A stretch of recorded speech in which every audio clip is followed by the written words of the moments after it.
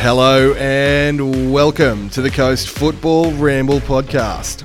This week, we review our win against Western. We catch up with Mariners defender Stefan Nigro. Sean joins us for a chat, and we answer your questions. I'm Pete, and I'm joined by Luke, Josh, and Morrow. Lads. Winning pod again. Can you believe it? What is happening? It's not unusual. It's just becoming a bit of a norm. It's a winning pod, baby! Living in another dimension right now. It's 5 winning pods. Well, 5 wins that we've had already this season anyway, which is equal to the amount of wins that we had throughout the entirety of last season. I meant to add up before we recorded today how many winning pods we have done since like 4 years ago or something, and we must be nearly halfway there. Well, we've gone seasons where we've won 3 games, so we're in glory days here, boys. 5 and 7. How good? Oh, So good. Imagine not being first. could never be my team. No. Let's kick things off, as we always do, with Fred's question. Now, Fred asks this week, with all these standout performances from our young players this season so far, how important is it to start locking down these players with contracts, and who are our priorities? Luke, let's start with you. Massively important. Probably the number one priority at the club, if you ask me. We've literally just seen an article come out from SBS about Alo Kowal.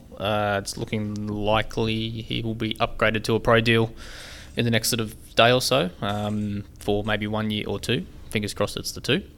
So that's number one out of the way. That would, and look, to be honest, probably not my number one priority to lock down, strangely enough, even though he's scoring goals and massively impressing. If we're going to talk about locking players down, for me it's the Nisbets.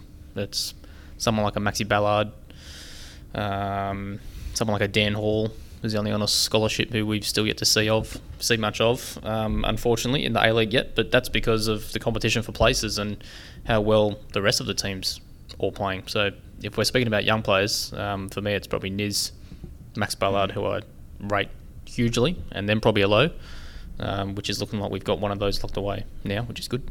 Agreed with what Luke just said, but I'd also add Tongic. I think Tongic's been the standout, and I would, if his performances continue in the way, I'd probably give him a 2-year deal because he's earned it after the start of the season that he's had. Most improved player by a mile for me. I'm not really, going to drop any of the names of the players in this. I'm that person who in past pods has talked about how gratifying it is when we actually get to see the success of some of our youth when they move on from our club and maybe get some success out of that ourselves.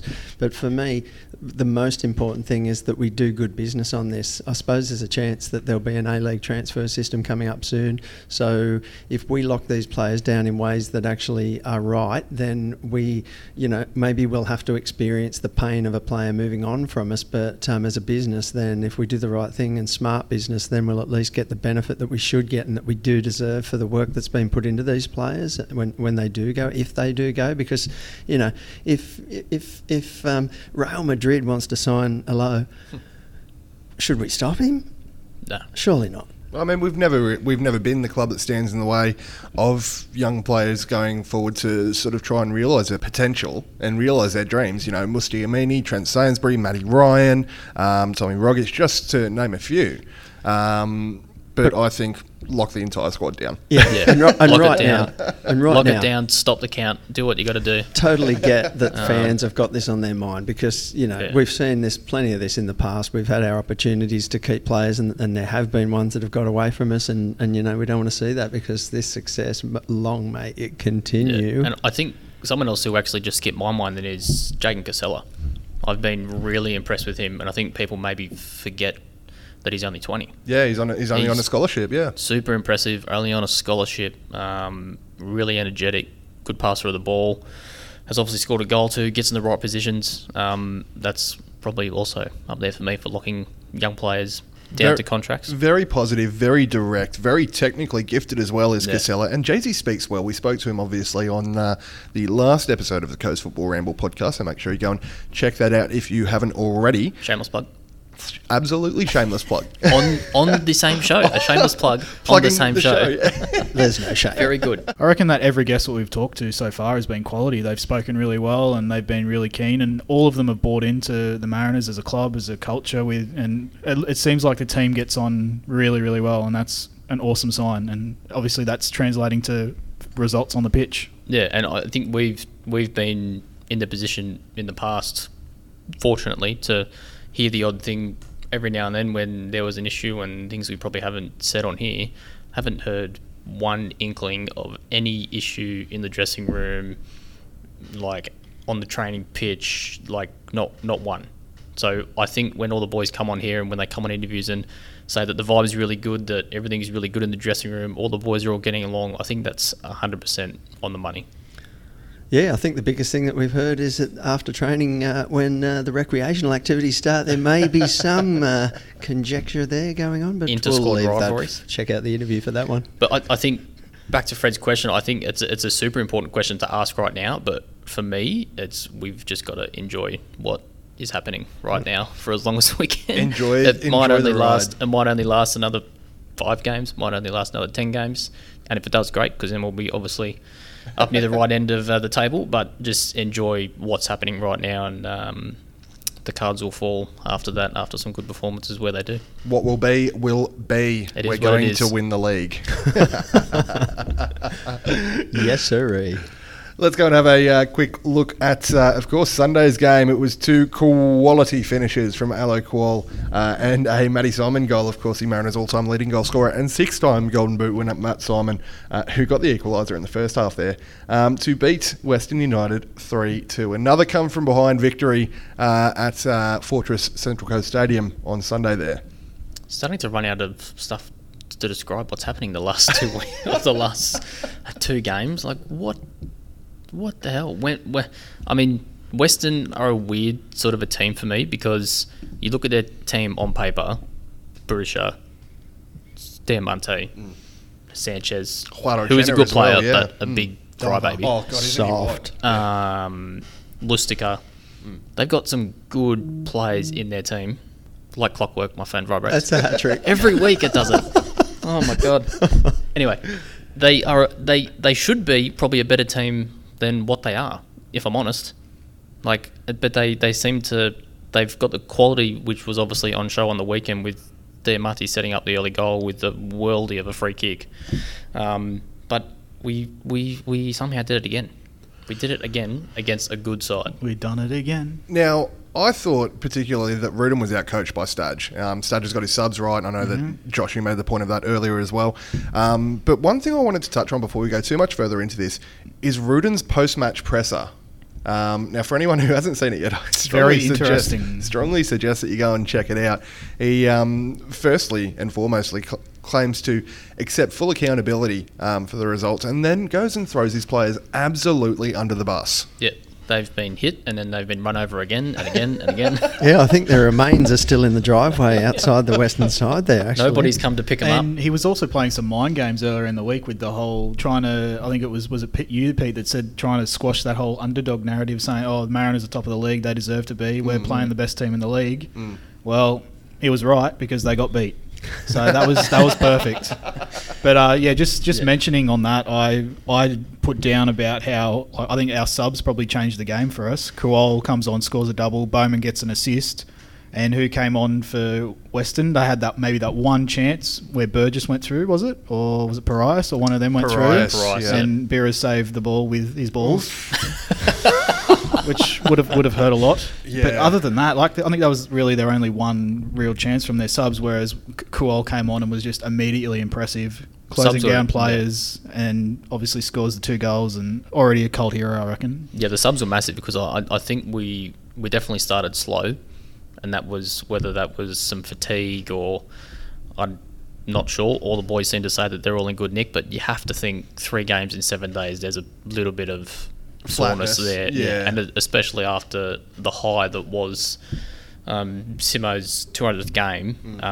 And something that I noticed on the weekend too was Western United pressed a lot and pressed hard, and we struggled with that in the first sort of 20-25 minutes, and even sort of it's even sort of other points in the game where they sort of seemed to back off sort of for a little bit, but then they really started to press again. But when that was, one of the main reasons why they scored the goal, because Bozanic was put under pressure.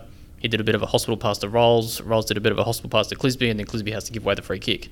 And in the worst spot to arguably the best player in the league, not even arguably for me, best player in the league. Yeah, and we get duly punished by the tallest player in the league. Yep. And so, that wasn't really surprising. And I think, we struggled with their press. There was a few mistakes early on, even from Ruan, who we just obviously spoke about in high regard. He gave the ball away a few times just because we were just under pressure. And I think the 3 games in 7 days were probably starting to catch us a bit. I think it's another example of our... sorry to cut you off, Aaron. I think it's another example of our fitness to be able to run over the top of teams, 70 minutes onwards in games, and that's how we got the goals. Alou scores 2 goals in 4 minutes in I think it was the 77th and 81st minute, and that's how we win the game. And they're, like Luke was just saying, their press... also, one thing you got to mention is it was a pretty warm day. So when you're pressing for 60 minutes, it's definitely going to take something out of you. And then as soon as the subs came on, we just ran over the top of them, and wasn't it good to see? And I think that's where Rudin got the press conference right, that they didn't match us with that intensity late in the game. No. And they knew, and he talked to them during the game and at halftime, I think, from the comments post-match, that about the fact that we would make a double substitution and we would bring that enthusiasm and intensity, and they needed to be ready for that. And I've got to be honest, they weren't. In the moments before the Bauman cross and the low diving header, then I think we lost the ball twice perhaps in that play, but won the ball back quickly because we just had more intensity than them. They didn't really know how to handle us. So maybe early in the game they pressed us hard, and that was hard for us. But when it counted late in the game, it was us that was doing the pressing. And we gave it back. Exactly. And I think that's what's impressing me most at the moment, is that we're not, no matter the style of the other team, we're not going into our shell like we would in the past. We're not sitting deep. We're not sticking to the game plan or anything. And that's why we got back into the game, because Matty Simon put, I think it was Vujitska, Pete, please. Vujitsa. Put him under pressure, which he did. He then did a hospital pass to Diamante, and then he sends it out for a corner from halfway somehow. And that was all because of the pressure. That was all because of the press. So even though we were getting pressed a lot, we were also giving it back, and that's what I'm enjoying at the moment. Or even when we were a goal up and it's the 94th minute and Alou has the option of maybe taking it to the corner, but he says, I'm just going to try and chip a defender and go direct straight to goal and try and score. Mental. And insane. I honestly thought that was going to be number 4. I was ready to hit my knee on the seat in front of me once again for a 4th goal, but obviously didn't happen, but we got the win. And then was it 96th minute or whatever, and Alou's in the corner and we're finishing out the game. And that's another thing we should mention about how we've been closing out games. Once we've gotten in front, we haven't really looked like conceding to the team that we're playing. No panic, exactly, Aaron. We conceded at the worst possible time in the game, in my opinion, as well. Maybe 2 horrible times to concede. Maybe really early and really late in the first half. I was going to say maybe besides in stoppage time to lose or something, but right before half time for me is the worst time to concede. Just on horrible. That, I think I read somewhere during the week that, or yesterday in fact, that Stadge is the first coach in A-League history to turn over half-time deficits 2 games in a row. Good stat.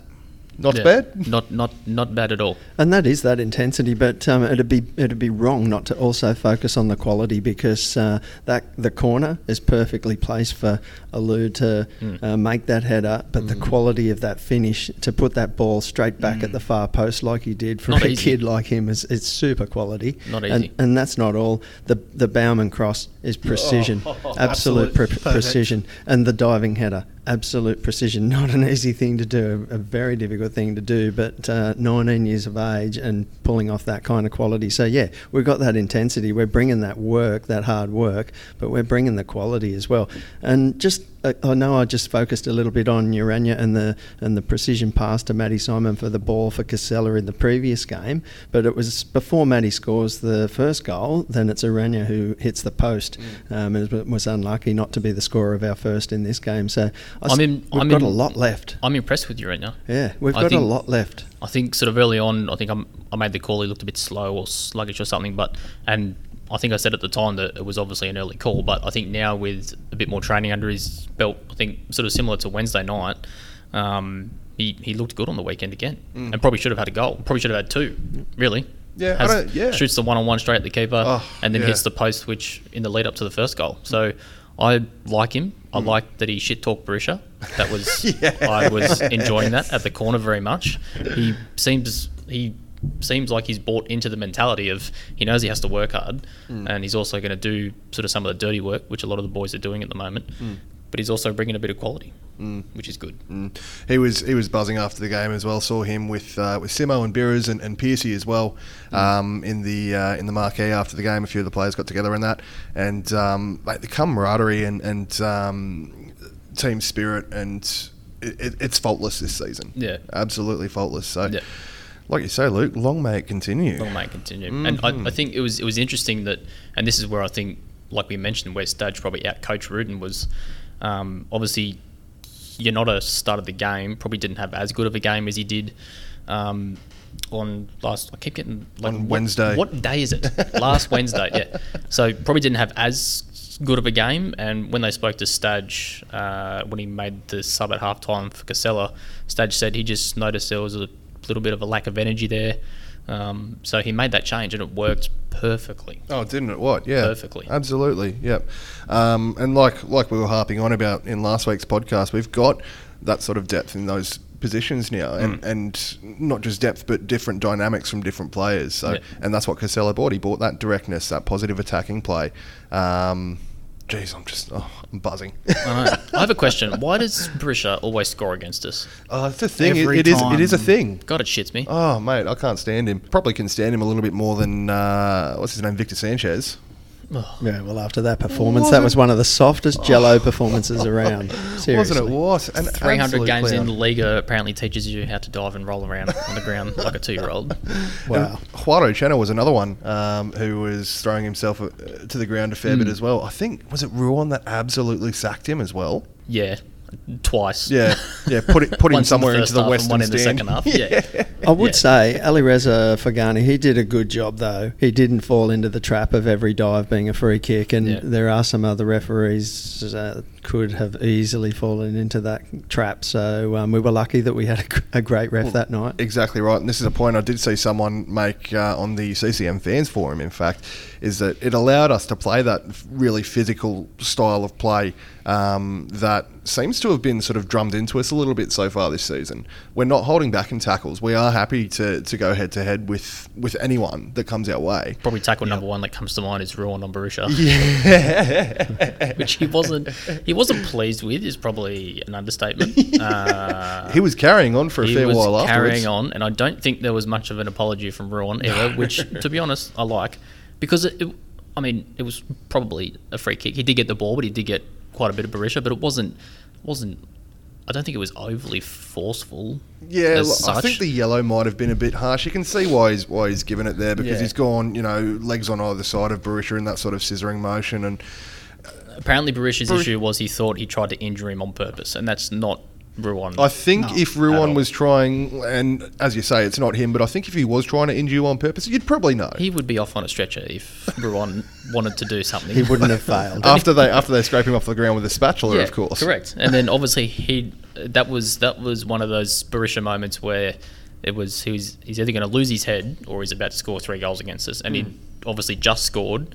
And then that free kick led to him skying one over the crossbar, and it was like, oh god.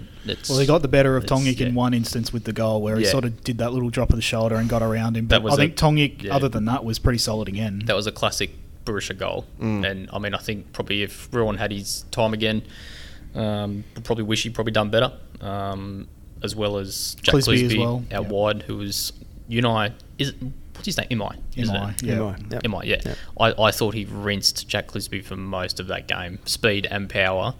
Clisby was having a hard time, and he got beaten one-on-one for that goal, simple. I think he probably even had 1.5 meters on him before that run started, and Imai caught him, out-muscled him, and put in a good ball, and that was all she wrote. And I thought Clisby struggled most of the night against him, but to his credit, did some other pretty good things on that night, Clisby, including the corner for the Kual goal, wasn't it? Yeah, that's one thing that we should mention. So there was a few good set pieces on Sunday night, which full credit to Clisby. Is that becoming like a... Sorry to cut you off, Pete, you go. I was just going to say, this is something that we've lamented so many times over the last couple of seasons, in particular, even in the early stages of this season. But it seems like something is working there now. Yeah, and if you watch us from corners, obviously all teams practice their bloody corners, but I like the sort of a set play where we're using the big boys to block off some of the defenders, and it leaves sort of a Lou free, who's obviously got a good bloody header on him. And if you watch the replay, you can see Tongic and Sten's blocking the defenders, and I think Witzer was meant to be on a low, I think. 1,000%. He just gets blocked by one of them, and then all of a sudden he's all on his own. Yeah. Perfect.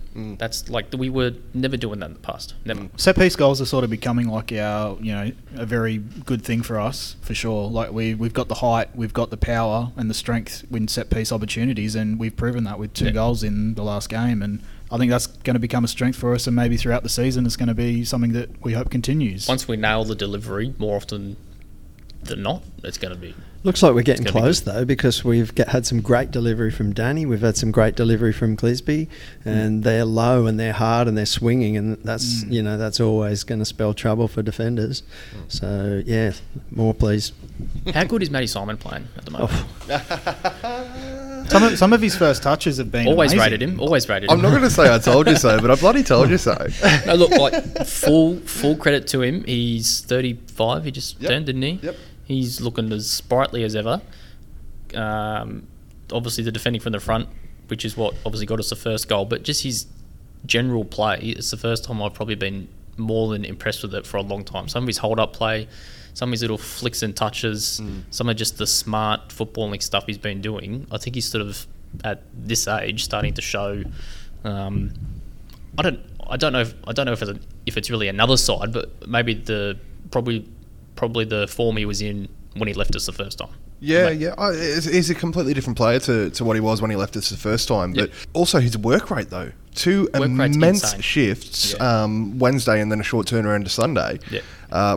Jesus. Yeah, he's carrying himself quite well. And we know him for putting the herd on. But Yeah. that and we saw that against Western Sydney, and if I'm honest, we enjoyed that. But I enjoyed it when he nailed Sanchez after Sanchez went in 2-footed on Bozanic. Yes. And then Simo blew up at him, and then the next play Sanchez has the ball, and Simo just comes in, Just a square up. cleans him up, and then Sanchez does about 47 rolls on the ground. And it wasn't even a free kick because Simo got the ball, but he was, I'm going to get the ball, and I'm definitely going to get all the man as well. Yeah. Yeah, That's but he just perfect. has showed that he's got more than that. That's a part of his game, that putting the herd on. But he's also just showed that it's also about football, and he's still got some great football left in him. That's what I was just about to say. Do you think he's trying to go out on a high? Do you think this is going to be his last season?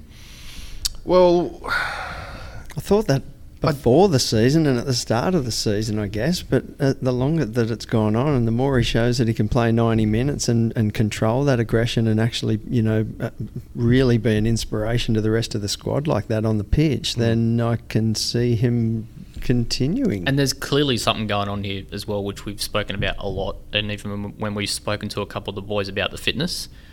Luca, I'm not sure of his last name. Luca Tonetti, I think. He's doing such a good job at the moment with the boys and their fitness, and he's clearly managing the players obviously individually, as you do, but he's clearly doing something well with Matty Simon because he's starting games and looking super sprightly. So if he stays injury free, and he's not someone that's had too many injuries as well, so it's not like there's too many sort of niggling issues there. If he stays injury free and he keeps up this sort of a form, there's no reason for me now, which I never would have said this probably 18 months ago, there's no reason why he can't play for at least one more season. Another year. Yeah, I think based on current form, absolutely, Yeah. 100% agree. Extend his reign atop the Mariners' all-time leading goal scoring charts there. Correct. Maybe not if Alo Quell has anything to say about it. Of course, he now has 5 goals in 7 appearances. I think he's averaging a goal every 61 minutes. Of course, is atop the A-League Golden Boot charts as well. How good can this kid be? Very good. How many times have we said over the last 4 years that how good would it be to have a 10-goal season striker? And now he's halfway there in 7 games. So did I see Alou becoming sort of, that number one, I guess, striker for goals for us? Probably not. But he's proven a lot of people wrong, including me. and it's great to see. And he's level with Wenzel Halls. So again, it's young Australian talent coming to the forefront in the A-League, which is always a good thing. Yeah, I mean, I agree with that. I think most of us in here watched him for youth almost every second week. Watched him in the NPL, score goals for good fun. Probably dominated the games. He'd obviously come from NPL2 in Victoria playing against men, so he knew what he was up against. And I thought he'll be good. He'll come into the side, make a difference, probably make the odd sub appearance here and there, score the odd goal, not be joint top goal scorer after 7 games and having the impact that he has. And it's not just the goals as well. It's all of his general play. Yep. You can see it's getting smarter and smarter. Like the assist for the De Silva goal. I think one of the first things he did on the weekend was right sort of in our attacking corner. I think Witzer had the ball and he was just about to play it up a line, but he just obviously puts the pressure on, gives away the throw right in their corner, puts the pressure on. It's the I'm here. That got the crowd right into it as well. Yeah, it's the sort of I'm here challenge, and it's like that's perfect. That's proper defending from the front. Yeah, it's like we took off. Did he come on for Matty Simon? Simo and Urania went off at the same time, so Bauman so one or the other, So it's like you take off one of them and then you get the exact same thing come on, but even more youthful, probably a little bit quicker. There's just no rest for a tiring defender when you're playing against us at the moment. That's a really interesting thing, actually. That's the second game in a row that we've made a double sub, and it's fair to say that there were plenty of people who were critical of that first double sub and wondered whether that was the best thing to do. That didn't really work out well for those people, and it hasn't worked out well again for them. But now people are jumping on the bandwagon of what a great move this is, I think, including for Rudin. And what do you guys think about that? I'm sold now. I'm going to be perfectly honest. I was sitting in the box when Urania and Simo's numbers went up, and I was thinking, why are we doing this again? Why are we taking them both off at the same time? Happy to eat my words though, because didn't Bauman and Quoll completely turn the game around? Yeah, 100%. And I think it's probably a good point to make too. The wider point of the league adopting the 5 subs. That's making the game so much better for me, because I mean, normally you've got 3 subs on the bench. You've maybe got a defender, maybe have a midfielder, and maybe have a striker you sort of try and cover your 3 main positions on the field or whatever. But now you can have that extra 1 or 2 attacking players. You can have 3 attacking players and 2 defenders on there. It makes the game so much more enjoyable. We haven't mentioned it yet when we should have, but Nizzy came on and he was exactly what we wanted. He sort of started hassling in the midfield. I think within like a couple of minutes of coming on, he just came up from behind and on Diamante, nicked the ball straight off him. When he stole How the good ball. was that? So good. So nice to see Nizzy playing in the middle of the park again as well, because for those maybe uninitiated who haven't seen much of Nizzy coming through over the years, he's more of a natural sort of 8. Yeah. Yep. But he's been playing obviously out wide for us so far this season to good effect, mind you. But geez, I love him in the middle of the park. Love him, and I mean, Bowman showed what he can do out wide as well. Obviously with the cross, that was perfect. Yeah. Well, I mean, he sort of came on up top sort of as a essentially, second striker too. Yeah. Yeah, but he sort of has that natural tendency to drift wide. As well. So, but what a ball! Oh my days! Credit to Stefan as well, who won the ball off Payne and gave it straight to Bowman, who had the space and time to put in the most perfect cross, and Aluda put in the most perfect diving header. That was such a good goal. Do you reckon that third goal is the best goal we've scored for a while? Oh, I mean, you've got De Silva's one the other night too. Yeah. I just think of like a pure assist and a pure goal was just so good. Yeah, I think just the look of the goal looks good. It's like the bending that's cross. That's what I was trying to around the allude last to, line of the defence, around the tallest player in the league, diving header into the bottom corner. Like, you can't ask for much more. I think this is a point that Josh made as well. The alternate angle footage that the club posted on Facebook and Twitter the other day shows this look of absolute despair on Tommy Uscock's face as the ball hits the back of the net. And I have filed that firmly under things I love to see.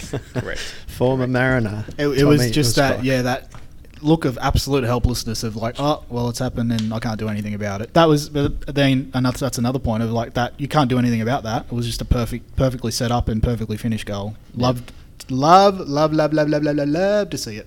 And something that's sort of weird from that game too, that's the first game this season we've had most of the possession. Just as a weird little 54-46. Yeah, so all the other games, like the Sydney game, it was like 70-30 or something like that. It was some crazy stat. It's the first time we've actually dominated the possession. So we had 471 passes to 398, and we had 84% accuracy. Yeah, even with their press, we managed to keep the ball for the majority of the game, which I think is impressive. They were probably lucky to get that statistic because late in the game, Diamante forced back in between the two central defenders to try and get on the ball. There's another thing that you love to see. Diamante forced all the way back there to be able to get on the ball, and so some of that possession statistic would have been him, working the ball through nobody in his own half. Well, that's something that Stad just said that he wants to work on is controlling the game better. Even after our victories against Sydney and MacArthur, where we didn't have as much of the ball, he obviously wants to increase that possession stat, and it looks like that's his. It's sort of been slowly increasing, like week by week by week. Yep. And you can clearly see that it's working. And I think even again late on in the game, we just closed it out so well. Like it didn't. I didn't feel. Obviously, I was nervous, but it wasn't like we were sort of parked right on our sort of 18-yard box. We were all sitting deep. Like we were still trying to score, and that's like such a you good said sign. before. That Alou chance when he chipped the ball over by Diamante and then heads it over whoever the defender was for think it was Bowman. Uscock. Yeah, I thought that was 100% going to be a goal. And for me, that sums up our mentality at the moment, which is like insane, because it's like if they go up the other end and score, you're like, what is he doing? But they don't, and we still managed to win. And it's like, who cares? He's young, he's a kid. He's like, just I want to score more goals and keep on attacking. And I like that. I love 100%. it. We can say who cares, but after that touch over the top of Diamante followed by the header, then is the next thing that happens, Bauman picks up the ball and is absolutely creamed by Curdo, and it's a pen. Bauman puts the ball beside Curdo, is going to get the ball next, and Curdo takes him out. How is that not a pen? How is it not a pen? I was screaming at Bauman because I was like, what are you doing? Just hit it. But the ball just wouldn't sit for him when I watched the replay, and you just couldn't do much more. And then Casella was on the follow-up, I think, and that was a good save by Curto, but I'm with you. The fact that didn't even get looked at by VAR is questionable at best. We wear yellow and blue, all right? VAR doesn't work. I was so ready for that to go in. Like Luke just said, I thought that was a goal. That was going to be a goal, and we were going to win. I was up. Yeah, I was already halfway up, but yeah, we still won 3-2. What a night! How good was full time as well, by the way? Yeah. Yep. The fans, the crowd was just so into it. And noise, how long has it been since we've heard it that loud and the crowd being so into a game? Well, the noise for 5,000 people was awesome.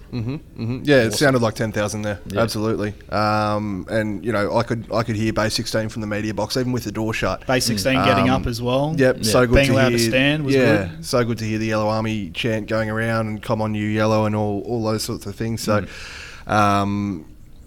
we've still got a month till our next home game, which is, I guess, in some ways a bit of a shame because it would be nice to keep this momentum going and stuff. But by the same token, away to Wellington on Sunday, if we can get big numbers there, away days are always really looking forward to that. So good in terms of atmosphere. You want to be there. You wouldn't want to be anywhere else. The away bay at Wynn Stadium is going to be under a roof, so we're going to make even more noise. I reckon. Get down there if you can. It's going to be really good. It's really fun. There are some good vibes around at the moment, on and off the pitch, and like I said before, to go sort of full circle, just enjoy it while it's here. Of course, there are buses going down to Wollongong on Sunday. Of course, it's Valentine's Day, as we keep harping on about very romantic weekend or Sunday afternoon that you could potentially spend with your dearly beloved Mariners fans down as we take on the Fire Chickens on Sunday afternoon. Head to ccmariners.com.au for all the details on that one, or give the club a call. We'll be speaking to Sean a little bit later in the show about that one as well. But get down there and keep riding this wave. I can't wait for this one, boys. Really keen. Ken has to get revenge for Yep. what sort of, and I don't like to be too salty for too long, but like you said before, Moz, I do feel like we were robbed against Wellington the other week. And you look at the table for the first time in a long time, they're completely at the other end and we're at the top. So the table says we should win, but again, this is one of those weird games where Wellington are sometimes our bogey side. I was just about to say they're a bit of a bogey side, and I thought that they played pretty decent last night and didn't get any reward and lost the game. So I think it's going to be a real test for us because they're going to be right up for it. They're back at home. I guess you could say they're in Wollongong.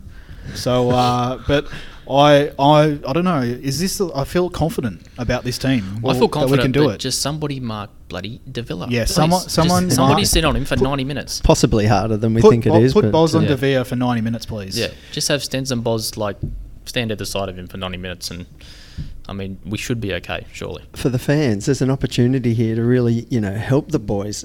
I sense in these last two games there's really been a rising crescendo of the impact that the fans have had on the game and the impact that the fans have had on the finish for our players. And so get down there and show those boys, what it means to us all. And I think that we can really ride them over the line again, to be honest. I actually feel a lot more confident about this one than I did against the last clash against Wellington. I think I said in the lead up to that one that was going to be a massive sort of banana skin for us, and it proved to eventually be the case. Robbed. We shouldn't have lost that game, though. No, I agree we were robbed. We were robbed by someone. I do, Even outside of the robbery, we dominated the second half. Yeah, absolutely. But I do feel a lot more quietly confident about this weekend. Maybe it's just because I love away days so much. Maybe I'm just over-romanticising it because it's Valentine's Day and it's, Wellington away in Australia. What is more romantic than an away day with all the boys? A winning away day with all the boys. All I want for Valentine's Day is 3 points. Or take your girls. And beers. Take your girls. And then it'll be a true Valentine's Day. You'll love it. They'll love it. Yeah, well, I don't have that option, Aaron, all right? Well, you've still got Wednesday, Thursday, Friday, Saturday. Jump on Tinder, get a match in Wollongong. Which way do you swipe? Left or right? I don't know. Whichever. Whatever. Every day I know that it's you I need to take the blues away. It must be love, love, love. It must be love, love, love. Nothing more, nothing less. Love is the best. And Sean's here. Hey, how we doing, gents? Going all right? Absolutely still buzzing, mate. How good is it? Yes. How good is it? It's a happy chat for the first time in a how long long? time. So good. How's the mood in the office these days, mate? Yeah, look, there was a really nice moment yesterday where we just stopped the Super Bowl on the TV and just decided to play the replay of the game, and we all just watched it and thought, we're going to save that moment. So yeah, you know what, that was good. But there's also a lot of really hardworking people who have decided that, geez, we've got to really work even doubly hard now because it's what we've always wanted, and let's not miss the moment. Must be nice, I guess, to see some of the building blocks start to be put in place on the pitch after everything that's gone on off the pitch. This is what we've spoke about time and time again, is now it's when we're maybe good on the pitch and maybe we weren't so good off the pitch, and then it went sort of the other way. Now it's about getting them to sort of work at the same sort of speed, I guess. Yeah, 100%. I had a very funny interaction with a member who bailed me up and said, about effing time Charles Wurst put money into this club, should have done. And I said, mate, what are you talking about? He hasn't put in a cent more. He just We're still poor. Let's get that right. Like in all fairness, that's some things, whilst they haven't changed, this is the years and years of little 1% grinding through. That's learning from mistakes and getting there.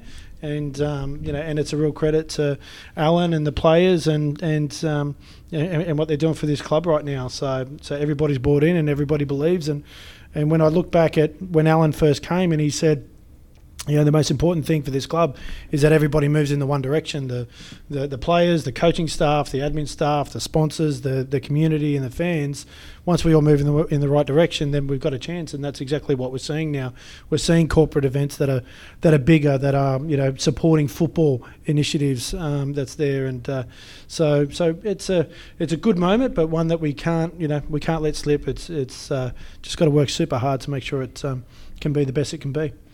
Do you think this next month is going to make it a little harder for us to do? Is it just a good opportunity for us to really fixate on what it is that we're going to do for the next home game? Because there's a real snowball effect happening with the atmosphere in the stadium. I've had phone calls from people who normally won't come to games saying, how are the Mariners going? It might get to the next game and it's a month out. So how do we sort of, make sure that we're ready for that next home game? Yeah, it's such a bizarre, fascinating season, both for the football and for everybody who comes to a game, because it's so stop-start, and it's we've got 3 games in a week and then no games in a month. It just feels so unique, but it's kind of adding to it because it's like all these mini campaigns that we've got. We've now got this away campaign of of games away to relish on, and then we'll come back for another home series almost. And so it's unique, it's different, it's frustrating, but that's the new norm at the moment. Is everywhere, and in society is changing so quickly, and the word pivot from a business sense is now really important, and that's what we're doing. That's what we're living it, and it is really important this next little period for us with the away trips and everything going on, that we keep rallying and keep growing.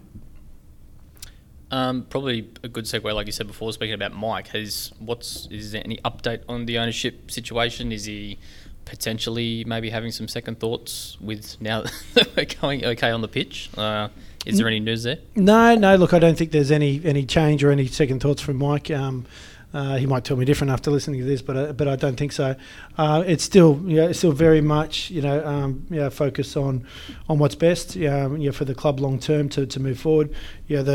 The reality for everybody in this, whether it's a potential investor or Mike as a potential seller, is the broadcast deal is weighing heavy on what this looks like, and there is a real big opportunity. We're hearing about Stan, we're hearing about what KO are doing with netball and doing some free to stream live netball stuff. So the broadcast sports war is very rife right now, and if the league can capitalise on that, then that'll make a big difference as to the long-term structure and who comes into the club long-term. So I guess maybe a few of us thought we might hear something before the season starts or maybe around now. Is it probably fair to say there might not be too much movement on that till after the season?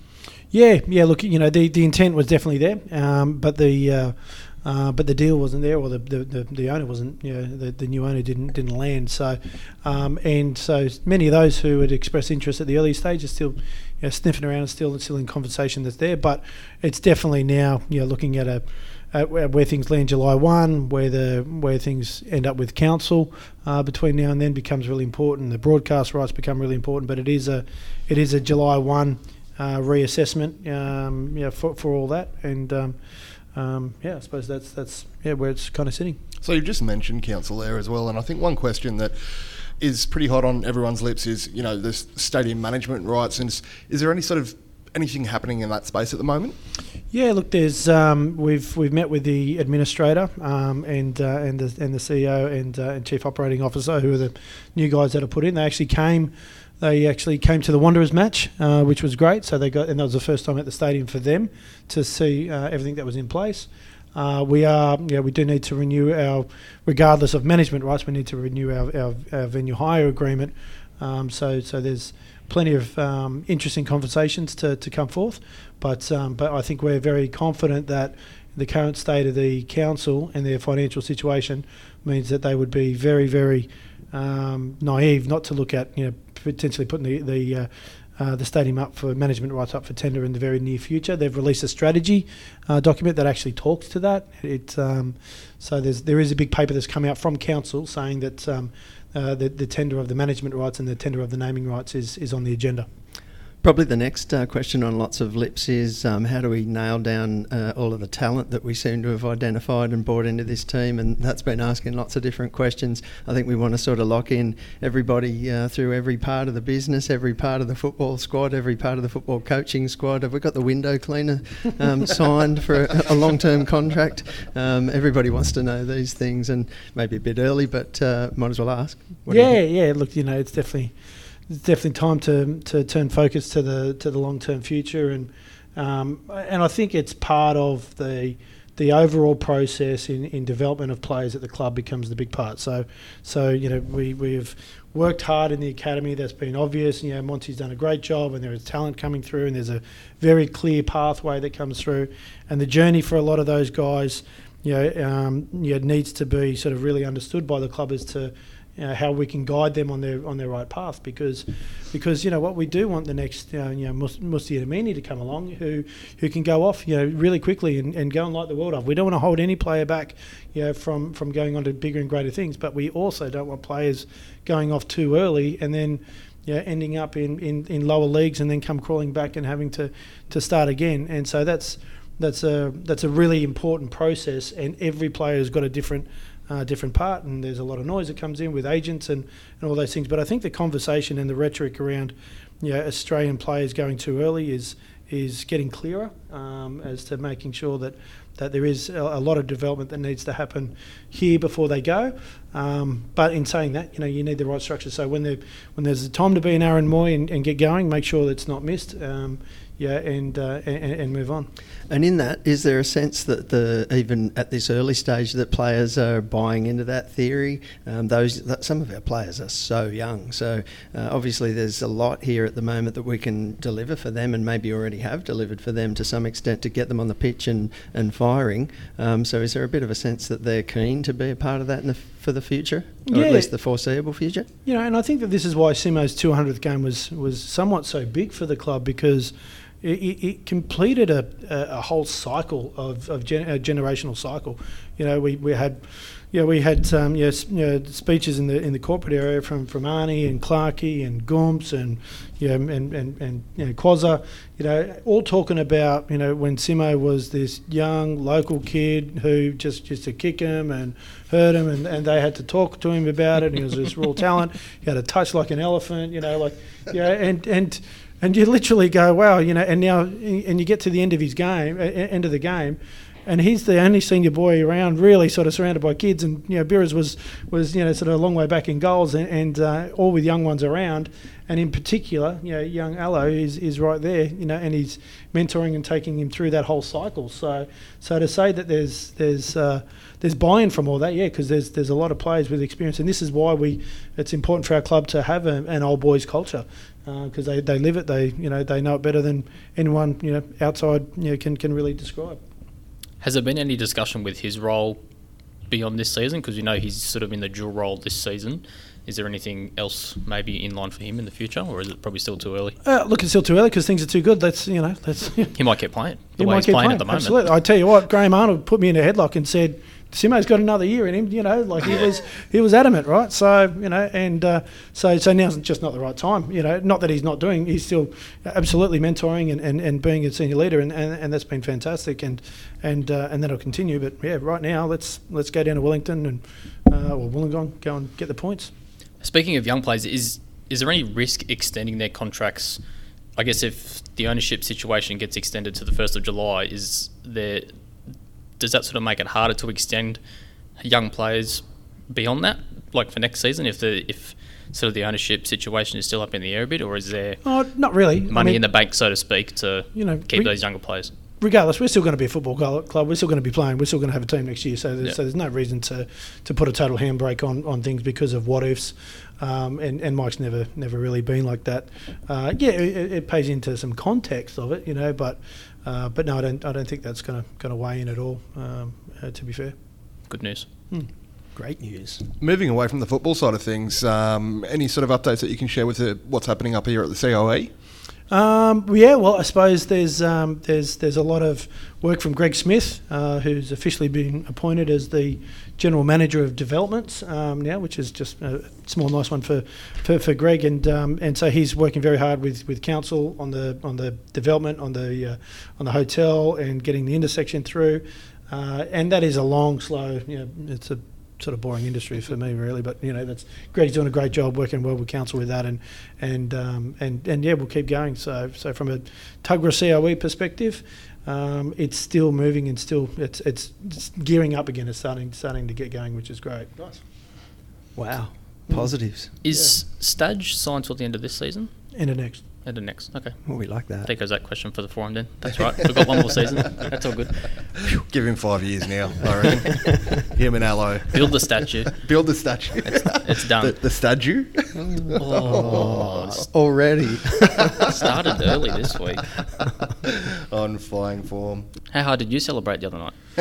Well, I've got myself in this horrible routine now of getting home at midnight and then watching the replay, and having a few wines, and then start to tweet stuff on it. So, I know it's So I suppose my celebrations are probably just a bit more reflective, than anything else. I was watching your live tweet of the replay on I think it was Sunday night. Yeah, there's no end of entertainment. It was actually fantastic. I was reliving it through you. It was great. Yeah, while watching it myself as well.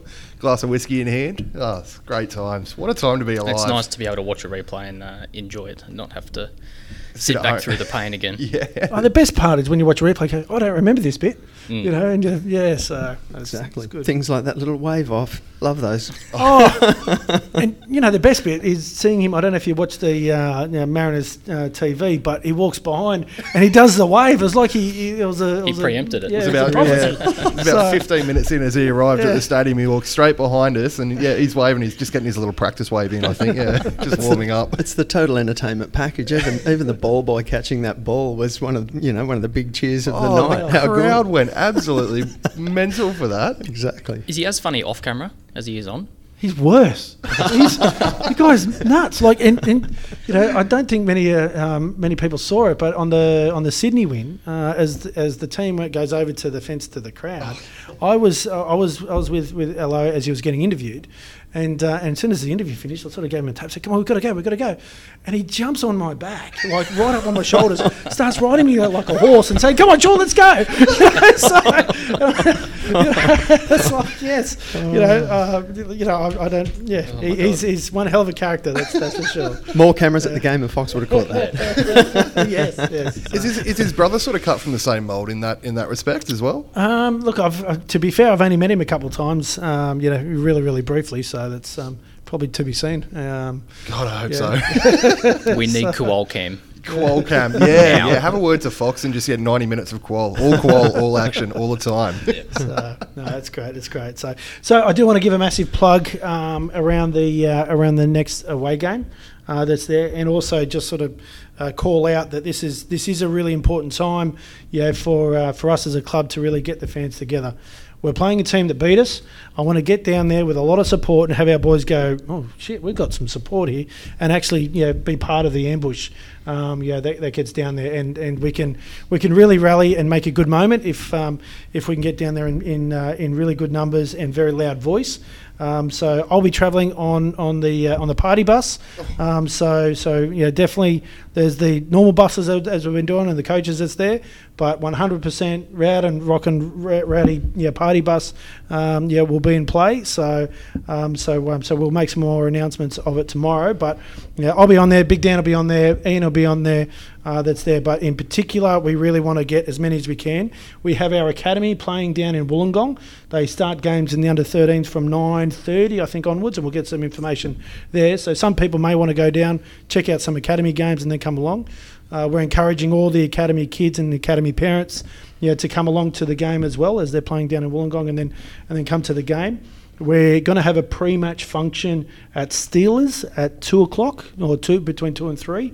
So we'll have a pre-match function that's there. We're going to throw what we can, into that, and I suppose that becomes a really important moment for us, because if we can go down there and actually contribute as a fan group and as a fan base to a result, it'll echo, and we'll then have just as many people having such a memorable experience at Bankwest. When we get that, there'll be some a couple fortunate people who'll go down to Adelaide that's there. But then when we come back, at the moment the schedule is a March 8 game before us. Whilst it is a Monday night, which is difficult, the fact that we've been away for a while, I think we'll still get a really good crowd coming back, and really want to get that. When we get everybody back, we saw the crowd was louder. We saw, well done to everyone in Bay 16. It was great to hear, Yellow Army chants going again.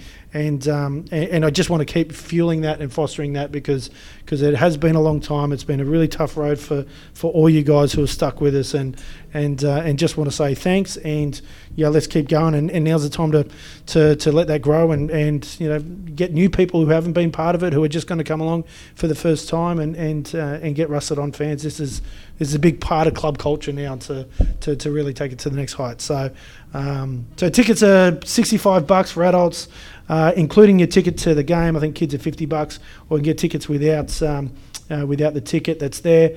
I think we're going to send out a code to get some discounted tickets, but currently we've got 30 people on the bus.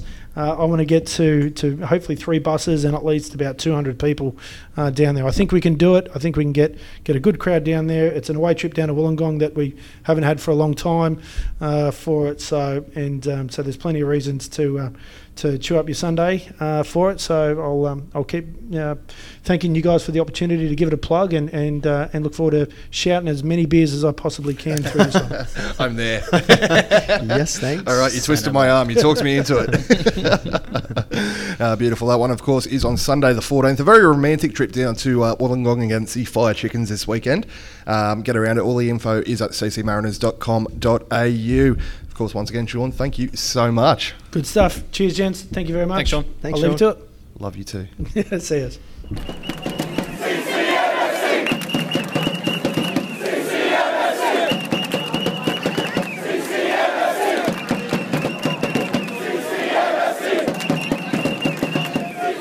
So joining us on the Coast Football Ramble podcast this afternoon is Mariners defender Stefan Negro. Stefan, how are you going?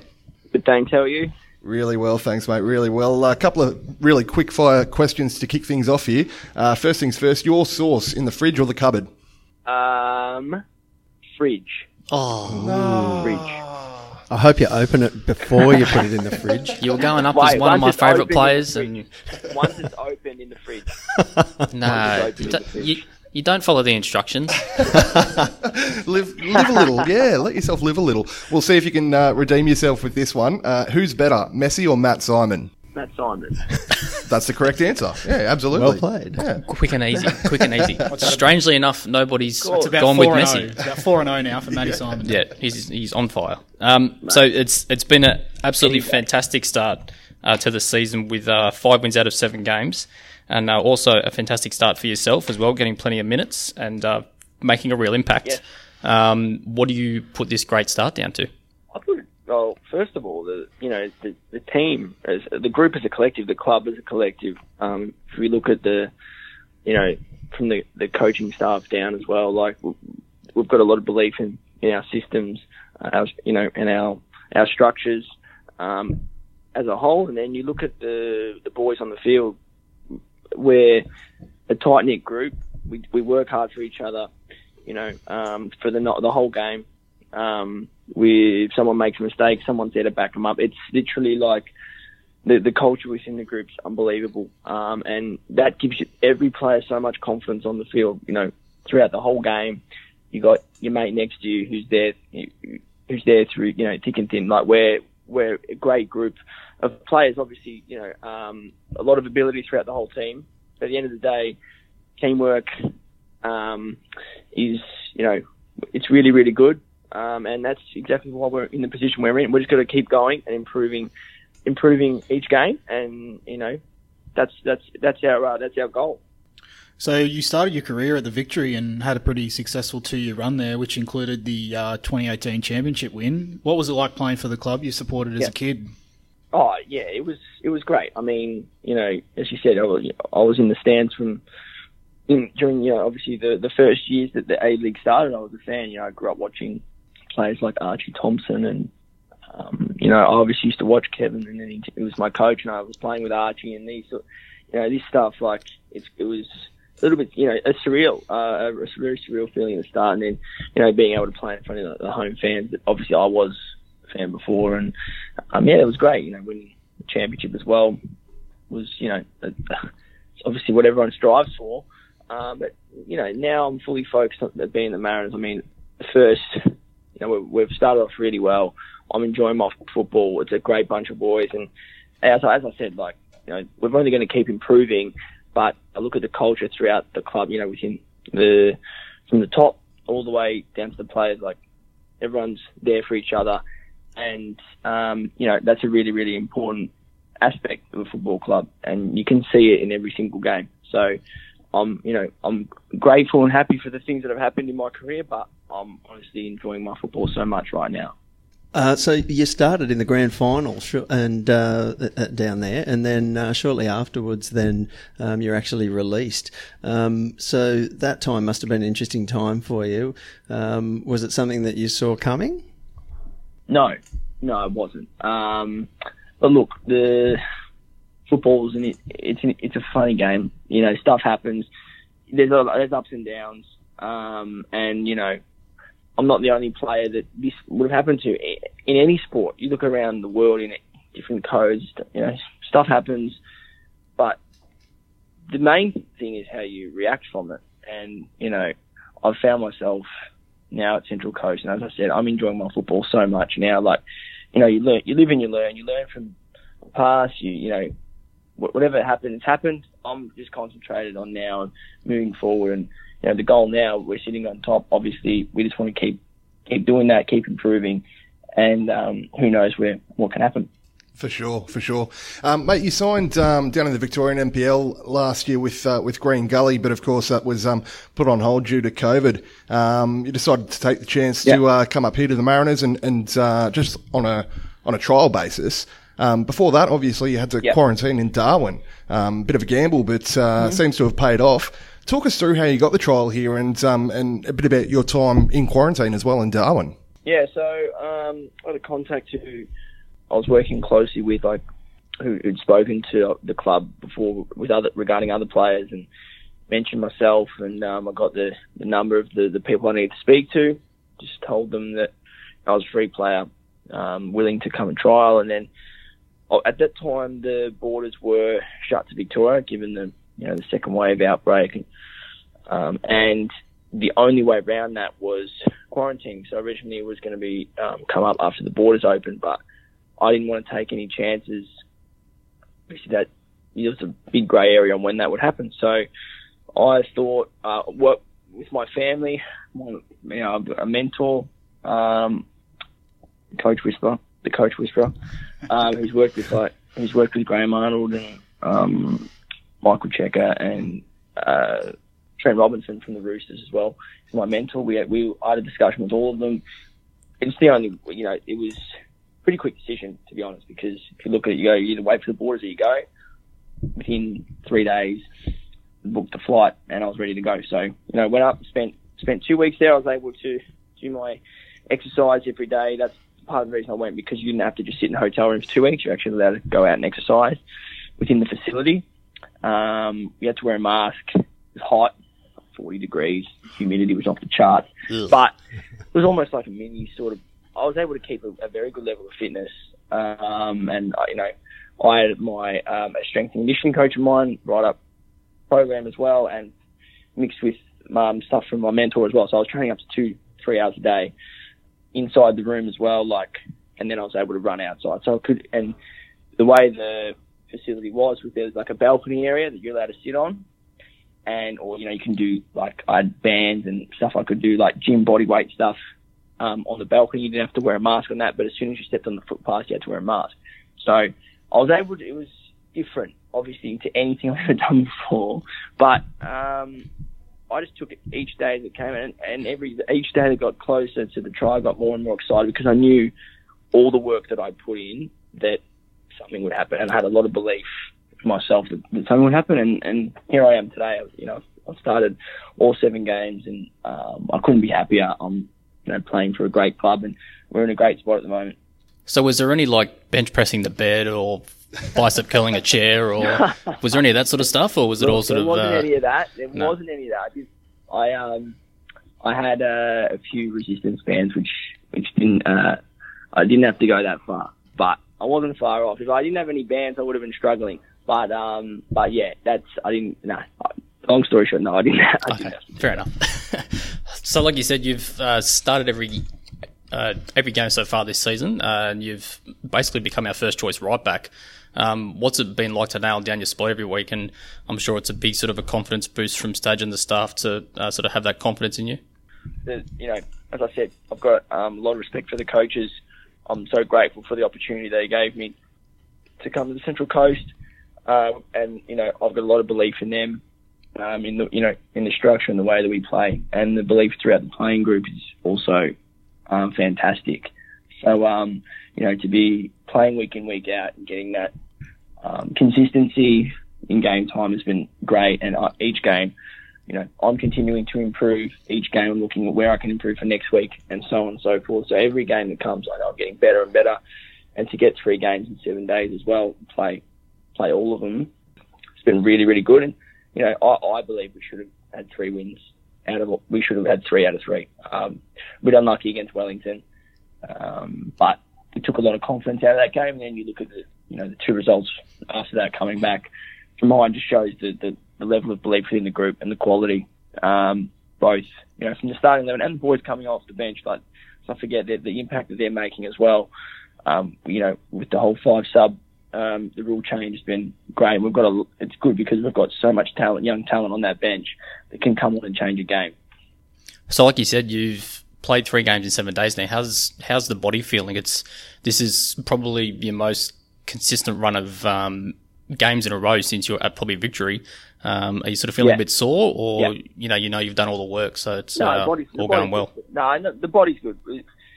Obviously, was the was the hamstring thing real the other night, or were you just trying to waste time? No comment. Good comment. So you just mentioned it, but we've just come off 3 home games in a week, and 2 come from behind wins. Just focusing on those wins, what's the vibe been like in the dressing room, and what do you think have been the biggest factors in how we've been able to win games, especially when we've been down at half time and we've stormed home to win?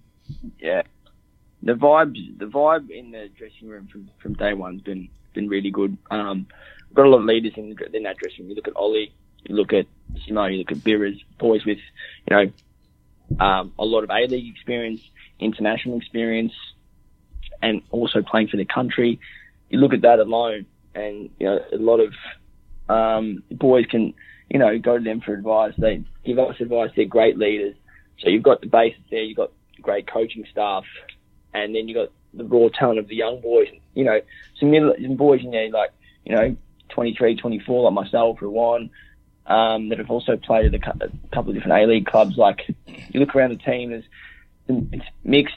It's a vibrant group as well. We get along so well. As I said, the culture's great. And, at half time, we conceded an early goal in both of the games. But, when we get to half time, we know that, we've got boys that can come off the bench and make a real impact. But also, we're calm. We know we've got a lot of belief in ourselves. And we know that we've got the quality to turn the game around. And you've seen in both of them, we could have scored even more. So, when you concede a goal, there's no heads dropping. Everyone's calm. We know, okay, that's happened. We move on, and it's always about how it can affect the next action or moment in the game. And, testament to the group, to everyone. It's come from behind in, 2 games in a row, but against quality opposition, mind you. Melbourne City and Western United, some quality players in that team, both of them. So to come back from losing position in both games just shows the level of belief and winning culture within the group.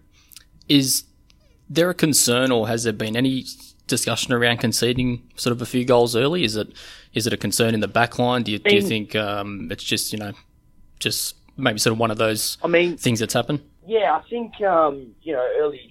The games at the start of the season, you concede any early goals. We had, I think, 3 clean sheets in a row to start the year, if I'm not mistaken. Football, things happen in games. Look at the game on the weekend. You got Diamante on free kicks. He whipped in a whirly, a free kick, and this stuff can happen. It happens to teams all across the world. It's about how you react. And it's a 90-minute game. There's a lot to go on after that. We talk, 90. With added time, let's just say it's another 90 minutes, because it happened in the 5th minute, and we played 5 minutes of stoppage time and 2. So there's a lot of football to be played in that time, and we just showed what we can do. Things happen, conceded a couple of goals, and that's where this week we've got the game on Sunday, so we'll review it and go through what we can improve on to make sure that for the next game, it's all a learning curve, because we got 3 points in the end, so we've got to also give ourselves the credit, that we've, come back from a losing position. We're always looking to improve. And in that moment, when we concede the goals, we're boys are, within the group, will identify what could have been done better and rectify that for the upcoming games. So we'll definitely be looking to continue the kind of form that we've had in the last couple of games this Sunday when we travel down to Wollongong to face Pete's Fire Chickens, who only beat us a couple of weeks ago, and I think you touched on it much more lightly than I'm about to. I think we were absolutely robbed that night. What do you think we specifically might need to improve to get one back over them and bring those 3 points home? That game's gone. We'll look at what we could have done better in that game. Obviously, it wasn't too long ago now, and we play them again. So we'll look at what we could have done better. There were a lot of positives to take out of the game. We had a lot of chances. We dominated the second half. And obviously, we've got our threat off set pieces. We've got that aspect as well. We've got we play some great football as well. So we've got to look at what we can improve on, but also continue what we've been doing in the last 2 games. Like, if we look at the 7 games overall, I think I believe we should have won all of them. If you look at the Western Sydney game, we had to hit the crossbar. We had chances in the first half as well. So I think the boys up front are doing a great job. The whole team's doing a great job.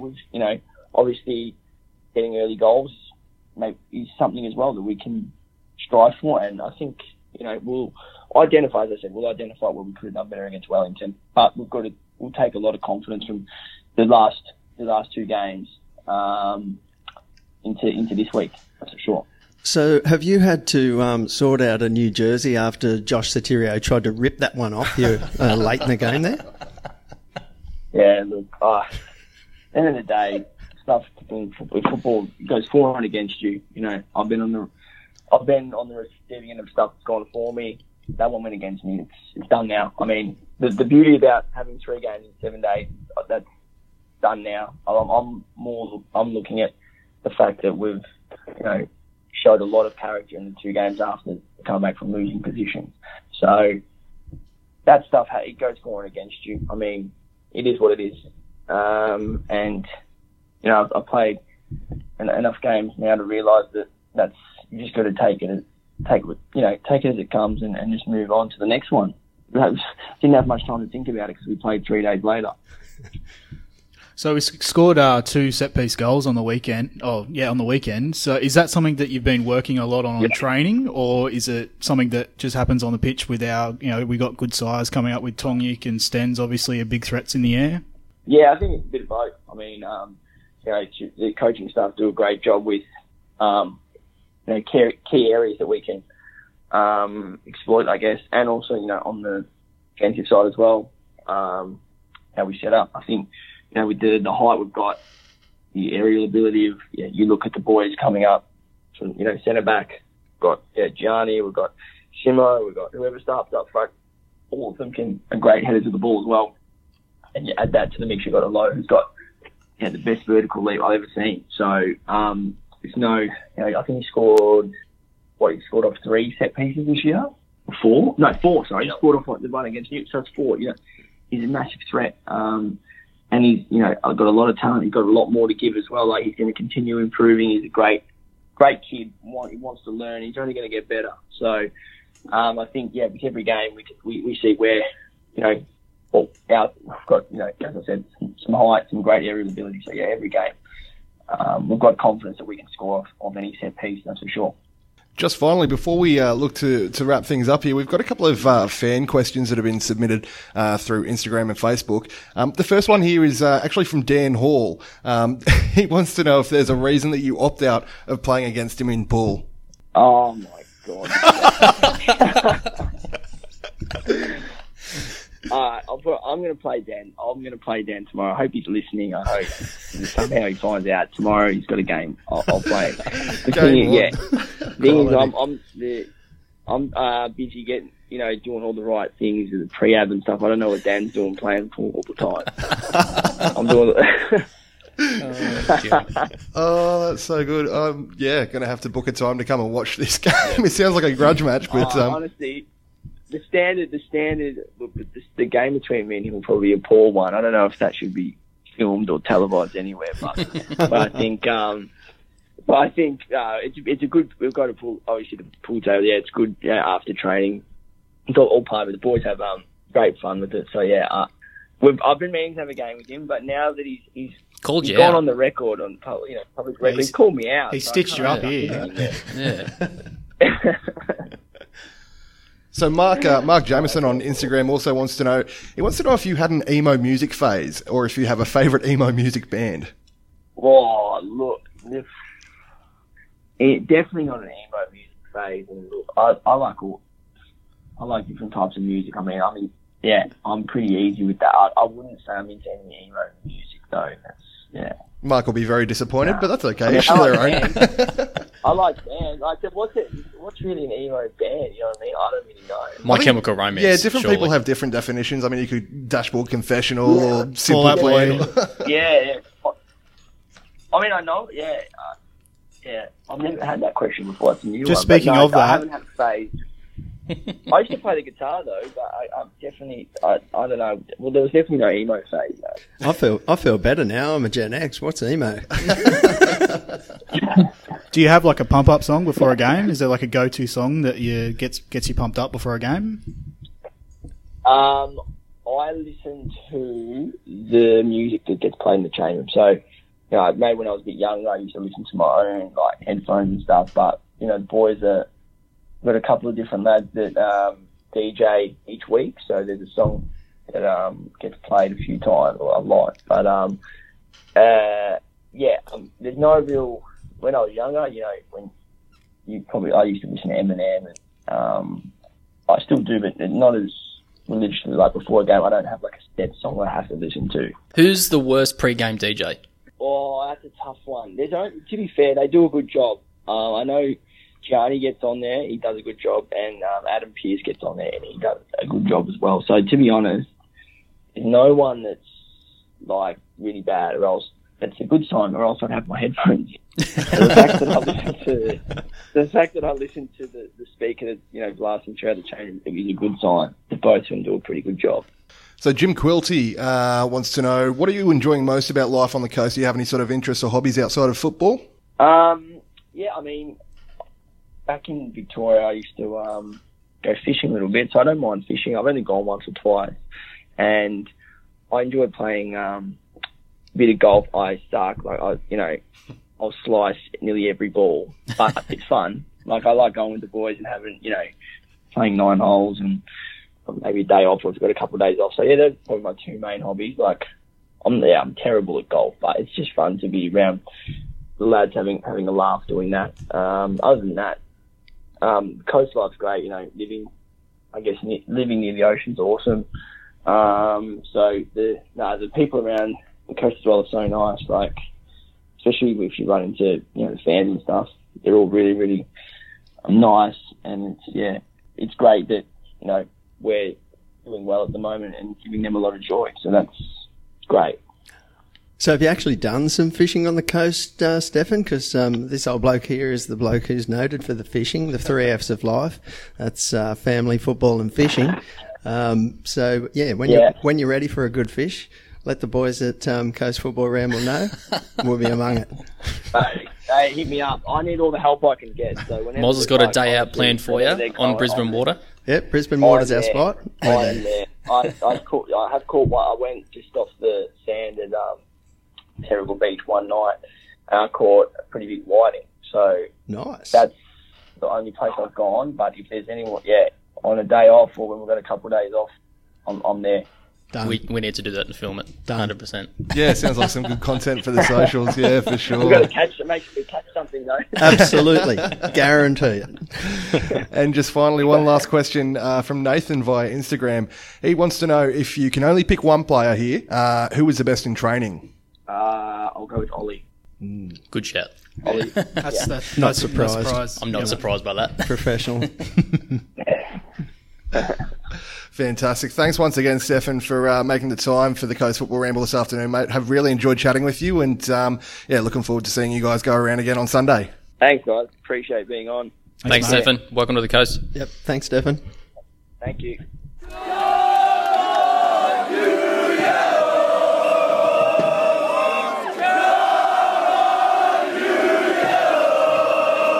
Alrighty, touching on other A-League things. The Jets are close to announcing a new coach, apparently. The rumour is it's either Kenny Lowe or Craig Deans. Kenny Lowe. If it's Kenny Lowe, they have lost their absolute minds. That's an interesting one. They've also announced 2 new signings, Liridin Krasnicki and Sirihan Abimanyu. I've probably absolutely butchered the pronunciations of those, but hey, that's how we do things here. They also beat City 1-0 on Sunday afternoon, so cool. City were not very good and deserved to lose, but Did Jamie McLaren play that game? Or? every chance that he had that wasn't a tap-in, he missed. So yes, confirmed. Actually, just touching on that, this is something that triggered me a little bit the other day. I saw an article that's come out from one of the writers at the Football Sack, who has listed his top 5 or his top 5 coaches in the A-League. For some reason, he's included not only Mark Rudan, Steve Corica, but Patrick Kisnorbo is on there. Yeah, I'm not He's sure about coached that one. 7 games, like not even, and lost the majority of them, hasn't he? What is it? Stadge has already beaten 3 of the 5 on that list. 4 of the 4 5. of the 5. And Is Stadge on the list? no. No. Oh my God. The only one that he hasn't beaten on there is Ufi Tale, who, well, that's going to change Could this happen weekend. on Sunday. Yeah. Hopefully happen. There's only one word for that. Wow. Yeah. Seriously. Got me absolutely baffled, but yeah, there you go. I actually, that's probably a decent question. Who's the first Golinski this season? It's Coach was. Brebner or Kisnorbo. Kisnorbo, I think. Oh, I think If City don't improve in the next 5 look at how games, poor Victory are too, though, and they demand success. Yeah. Brebs has got to be close. And they are rubbish. Say it they again. are. They're finishing behind us. There's a weird amount of choice this season for who's going to get sacked first, and it's strangely not speaking about us. It's That's not weird. us. Stadge, I think, is the most secure out of anyone. Well, he has to 100%. be at the moment, isn't Yeah. he? Yeah. Yeah, between he and Warren Moon, both flying high at top of the table like it's Yeah. 2011 all over again. Yeah, I would probably go with Kisnorsbo. I think because Yeah. just because it's big CFG, they won't even look at the league, or they probably won't even speak to him. They'll just look at the table in the A League and go out. So Quick email. yeah, quick email. Oh, they're not showing up at his house at 1:30 in the morning to... A couple of other games. We saw some pretty fair amount of entertainment on Saturday night. Brisbane absolutely destroying Victory. I think that was 5-2, that one finished. Scott McDonald has absolutely forced my words back down my throat. Thank you. After last week saying I don't rate him at all, and then he goes and does that. Victory. Ooh, They were dumpster fire bad. they were not good. Some of their signings, not good. Some of their young players, questionable. They just, I don't know. They're just not good. I think they were sometimes maybe shit, sometimes maybe shitter. Yeah, and Oh, well. some of the defending, some of the goalkeeping, like Max Crocombe. I don't know where he come from. Never even heard of him before this season, He except was for at the Brisbane. fact. He was at Brisbane last season, Yeah. played League 2 in the UK before that. Yeah, so a little birdie did tell me that we were maybe looking at him if Beers didn't re-sign, which Ugh. thank God he did, because after that performance on the weekend, no thanks.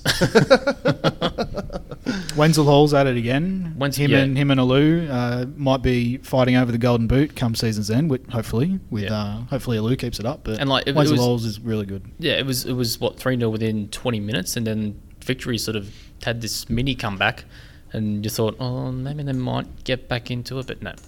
Brisbane scored like a few minutes after half time, and I don't know what Brebner said at half time, but he must have had the Mulvey half time chat because it just all fell to pieces. Mate, Cruz and Rojas were. I don't know what the hell's going on with them, but they have been very, very poor. Well, I mean, that's standard Robbie Cruz, really, isn't it? Robbie Cruz cries for 90 minutes, so if you're worried about playing football, he might actually be all right. But yeah, I'm confident. Aaron, will we finish above Victory on the table? 100%. Catch me on that later in the season. Come on, I dare you to. Just take this as a little vox pop. When do we here get to and- play them? Yeah, well, that's the other thing. Melbourne away. Not soon enough. Yeah, yeah. Sorry, No, that's the other thing. Of course, they've been so poor in this early start of the season. If God forbid they do turn it around. We've missed an easy 3 points. Yeah, or potentially even 6 points, because there will be teams that we've played twice, possibly even 3 times by the time we get to Melbourne. So, of course, I mean, that's in a bit of a state of flux at the moment with, coronavirus and border closures and things like that. But hopefully we get to take them on pretty soon. The other game that we saw on Saturday night, of course, Macarthur and Western Sydney Wanderers in the whatever derby that one is called these days, finished 2-2. Federici finally getting chipped after playing most of the season in the opposition 18-yard box. Some finish from Dorrans. In the Western, Southern, Bankstown, Western East, Campbelltown, North East, Leichhardt. M7 derby. Oh dear. Macarthur scored twice from corners. Of course, the first one, I think it was, we saw Siggy Gordon getting beaten at the near post there. Yep, you love to see it. And then Wanderers scored from a corner as well, and was it Bacchus with that ridiculous that flick. that little flick at the near post? That was I don't know. Do you think that was a fluke or did he mean it? I think he meant it. I think he meant it. I don't think he meant I don't think he meant the pass, but he definitely meant the flick into sort of a dangerous area. Yeah. And perfect. Was this a game where we saw another shirt pull that prevented a goal? Yeah, we did. Yeah. It's becoming a thing in the A-League now. So just grab hold of the shirts, You can just boys. grab shirts in the box. Yeah. Apparently. Yeah, welcome to the A-League where the rules are made up. And It would be remiss of me, now that you do mention it, watching the replay back of our game, the Berisha chance that he's guys over the crossbar. Watch that chance. Watch that chance and watch what Ron does. yeah, a little bit. Oh, I look forward to that. Because if I'm gonna stick to what I've been saying, Yeah. shirt pulls in the box. Yeah. Either way, should be a free kick or a penalty. There's a pretty big shirt pull there from Ruan. yeah. Okay. He got Yeah. away with it. Yeah, and I I think feel slightly better. I think that's actually why when Berisha gets up, he keeps on going on with whatever he's going on with, because he felt the shirt pull, but he was too caught up in just getting sliced and all that sort of stuff. He didn't really complain to the ref too much. Swings But and I roundabouts, though, isn't it? don't think they even looked at it. Yeah, no, swings and roundabouts after what happened the other week against Wellington. Yep, So correct. Is what it is. And of course, we saw Perth come from behind to beat Adelaide 2-1. Stephen Walk with a pretty interesting halftime interview on his way out, calling out Neil Kilkenny. What was it that he said? He wasn't good enough. Or he wasn't good enough to play at City. That's why he didn't start at That's City. why he wasn't getting any time at City. That's right. Then Kilkenny came out and had the last laugh a little bit there with his team getting the win, and also he insisted that they give him a post-match interview so that he could say his piece. It was a pretty good comeback, but he probably had 45 minutes to think of it. I think he spent the entire second but- half stewing on it. The whole. You see that little smirk on his face when he said it? Yeah, he was so proud of knew himself. He knew it was coming. He was like, I've been waiting for this, and he should go write about it in his diary. Perfect. He was so proud of it, he actually said it twice. It was entertaining. Yeah. I'll say that. Because it was entertaining. if anyone doesn't get the reference, Stefan Mork has sort of a side business of diaries for athletes where they can write their thoughts in it and where they need to improve and what their thoughts are on the game and all that sort of stuff. So, perfect comeback from Kilkenny for me.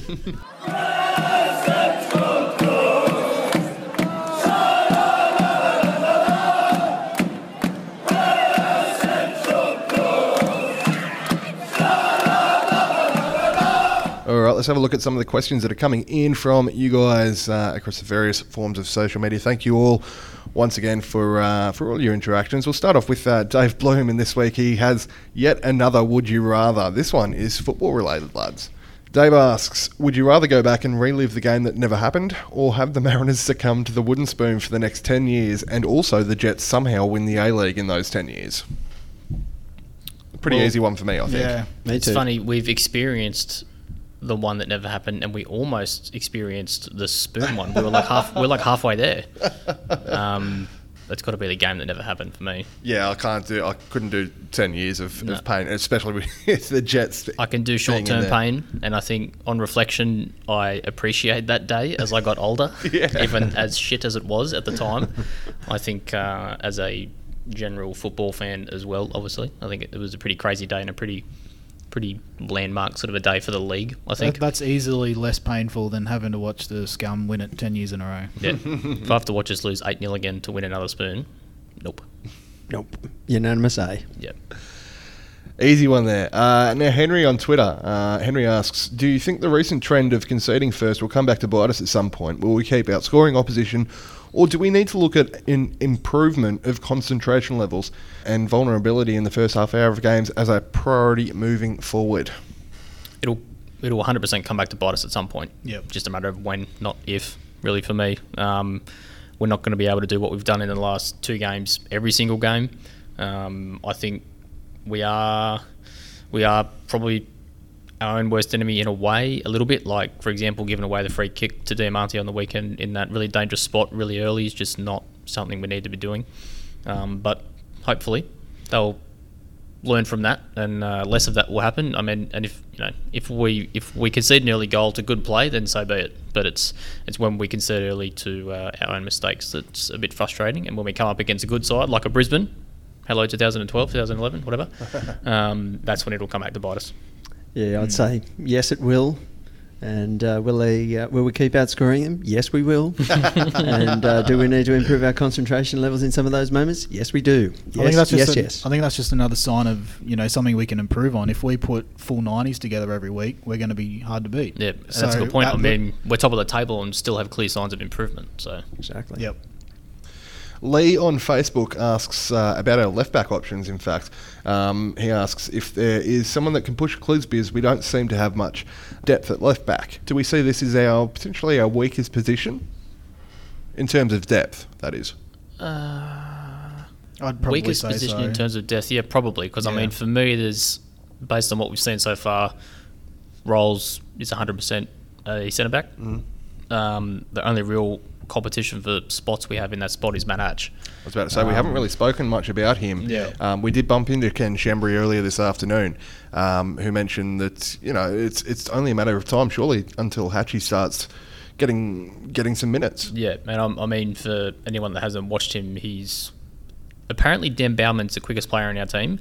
Matt Hatch is probably another few good steps quicker than him. Lightning. He is lightning. And so, as an attacking option down that left-hand side, he would be great. Good crosser of the ball. Saw him score some worldies in the NPL as well last season. So really good player. Really keen to see him when he does get his chance. Again, like you said, it's just a matter of when for me, when he does. And if he does and he impresses, then that's how he locks down that spot. So, but yeah, that left back spot, and Clisby's improved in the last sort of couple of games for me. I sort of criticised him a bit sort of early on, but he has improved. But again, at fault for a goal on the weekend. I dare say at some point he will probably get a rest with the crazy draw, and then we'll see Hatch and we'll see how we go. But I would say doesn't that mean that we have got depth? Because we do have some options there. Hasn't Dan Hall played some minutes there? Maybe not that many. Yeah, I think he got about 5 minutes there against Sydney, didn't he? So we've got Hall, who has played there. We've got Hatch, who can play there and has been pretty effective at the level that he played at last. And Rolls can play there. So we're not without depth. There is there. options. I think Stefan Nigro's also played a fair bit of game time there as well. So, yeah, there's options. And I think maybe that's potentially why Cliz has gone up a gear this year, because he does realise there are players breathing down his neck. And that's just really, I think you can say that for, everywhere on the pitch as well. As that starting 11 has sort of, I guess, been set, but then there's lots of players that can come in and do the job as well, and they're, like Pete just said, breathing down their necks for spots all over the pitch. So that's just another good sign of depth in the side. Nice to have a bit of competition all over the park. Jamie Palmer on Facebook, and I love this one personally. Do any of you have a spare foot I can put in my mouth after questioning when the best time would be to drop Matt Simon? Well, I've got 2. Are they spare? I actually really appreciate the contrition from Jamie there. Of course, we spoke about it earlier in the show, but Simo has been an absolute workhorse and an absolute weapon over the last couple of weeks. So, yeah, hard to drop him on current form at all. Mate, there's 8 feet in this room, so I hope you got a big mouth. Well, I said last year that Alou was probably not ready for A-League level just yet, so he's definitely proved me wrong. So I'm not. You're not the only one that. All 4 of us are not immune to eating our own words. Yes, that's for sure. I don't know what you're talking about. I'd never badmouth Scott McDonald. I may have given Lewis Miller some hard times last year. No, props to you, Jamie, for speaking up there and owning that one there. Andy Jennings on Facebook. Why every time that we start to do better does Brisbane decide to pull it together and start challenging us? Because it's 2011 all over again, mate. That's why. Yeah, go away. Stop it. We don't need a repeat of what the thing that didn't Never happened. ever happen. Never happened. No. That was But, I mean, almost 10 years ago now, which is crazy. Yeah, We haven't They are had a good chance to beat them this year yet, so you know. Yeah, they're a good side at the moment, Brisbane. 100%. They Yeah. are a good side. Not playing anywhere near the same style that they were obviously back then, but they are playing some good stuff, scoring plenty of goals. So yeah, it'll be good when we get to play 'em. I admittedly wrote them off at the start of the season. Yeah, so did I. I think. Yeah, I think probably full credit needs to go to Warren Moon. Really inexperienced at this level, and Seems to be doing wonders. seems to do them well. Also, actually, as a side note on that, them playing at Redcliffe Oh, is how so good. much better to watch on TV Yeah. than a Yeah. bloody Suncorp. Make that 100% a thing. Really want to do an Permanent. away trip up there. Permanent. It looks like a cracking little venue. So So much better to watch. And having like the balcony of the Leagues Club overlooking the pitch is awesome. yeah, I would 100%. You could 100% find me on that balcony. Let us book the balcony. Have it as the away. That's as got to be the away bay. bay. Exactly right. Yeah. Just punching durries and sinking stewies. How good. Matthew Brewster on Facebook asks, "What's our opinion on Garby's suggestion on ABC Grandstand, a chant for Allo Qual to the tune of Daddy Cool?" Absolutely. Yeah, 100%. I think this is one that, for those who may be acquainted with Basic Stain, Rowdy has been singing this one for some weeks already. So nice to see Garby catching up there. Him and Rowdy must talk. Yeah, Rowdy does have a bit of influence, I believe. So, Trent Woods on Facebook. Question for the podcast team. That's us. Would you let your wife or girlfriend have a job with Matt Simon? And if not, why are you a Jets fan? Mate, if he scores the winning header in a grand final, he can do what he wants, My wife didn't appreciate this. including to me. Stop right there. Next question. Moving on, Zach Colebrook on Facebook. Are we the new Adelaide in that we will never actually get a draw? Yeah, because we're winning the rest of the games. Yeah, we're winning it from first. Fine. Martin Rayner, shout out to Marty on Mariners TV. Thanks for the Mariners TV shout out. We saw the legendary Dan Challoner attempt the crossbar challenge. It was definitely an attempt. Who out of you guys would hit the bar most from the 18-yard box given 5 attempts? I'm putting my hand up for this one because I'd I rule actually... myself out because I haven't played for so long. Yeah, I'm probably a bit of a legend at Baker Park for the pre-training warm-up crossbar challenge. So I'm going to say it's me and you, Pete, given Aaron's dodgy ACL. I think I reckon we should actually go and find out. Maybe before next week's show, we might head down to Hashtag content. Yeah, hashtag content. Yeah, maybe on one of the Soccer 5s or Soccer 7s pitches and see how we go. Yeah, I'll give it a go. I'm I'll down see for what that. happens. I can hit down for that. I can hit the crossbar in real games all the time. I can't remember the last time I hit the crossbar in a real game because I don't get that high up the pitch. But and finally, Kevy Coops, rotating Simon and Qual for a like-for-like interchange has been working perfectly. Do you think a regular interchange between Simo and Qual is the way to go from here onwards? I think this is something that we touched on briefly earlier in the show. It's 100% working perfectly. And like I said before, you bring off Simo and you just basically get a younger, arguably more athletic version in terms of just like the bloody hassle and just the sort of in your face. And yeah, it's the way forward. If it ain't broken, don't fix it. And those sort of go-go gadget legs that he has that just sort of come from nowhere to get the ball. Seems to win the ball in the weirdest spots. They just come out of nowhere. Love it. Absolutely love it. Thanks once again for all your questions. Great response from the fans. Thank you, peeps. Oh, Yeah, so that was good. the most comments that we've got for a while. So team going well equals pod going well. So thank you. Keep them coming, of course, for next week's episode. We'll make sure to keep you in the loop as to when that one is Hopefully going we got up. another win to talk about next week. Oh, I'm sure we will. I am sure we will.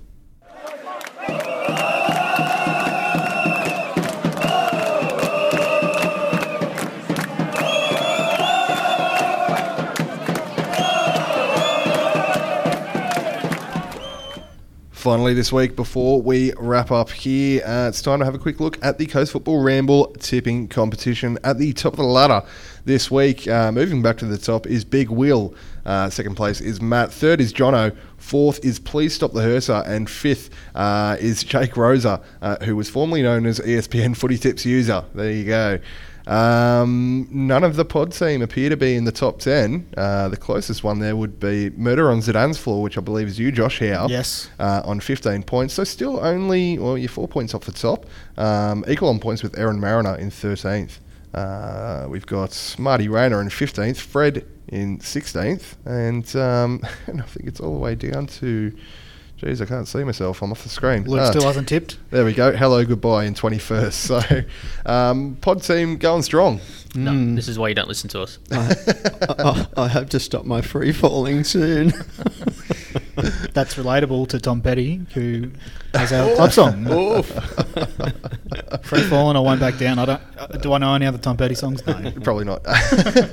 Last year's champion, SGM, not going so well there in 19th. And last year's nearly champion, who led for, I think, 27 rounds before the finals, Cale Morrow in 39th.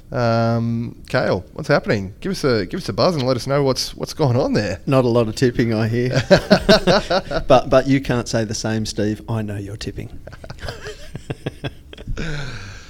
Fellas, it has been an absolute pleasure once again this week sharing the pod cave with you guys. Not the sweatbox of excellence this week, of course. We do have working air conditioning, which is nice.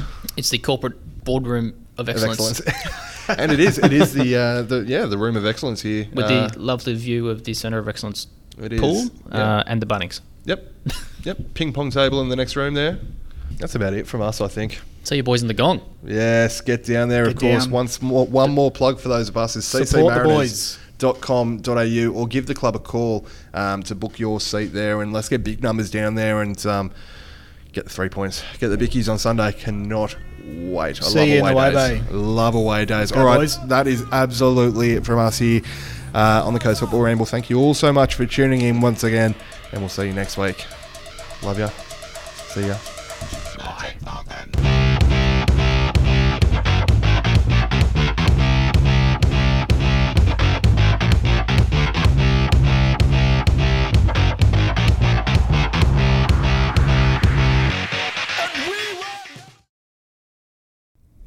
I don't think a bit of length will be unappreciated, but...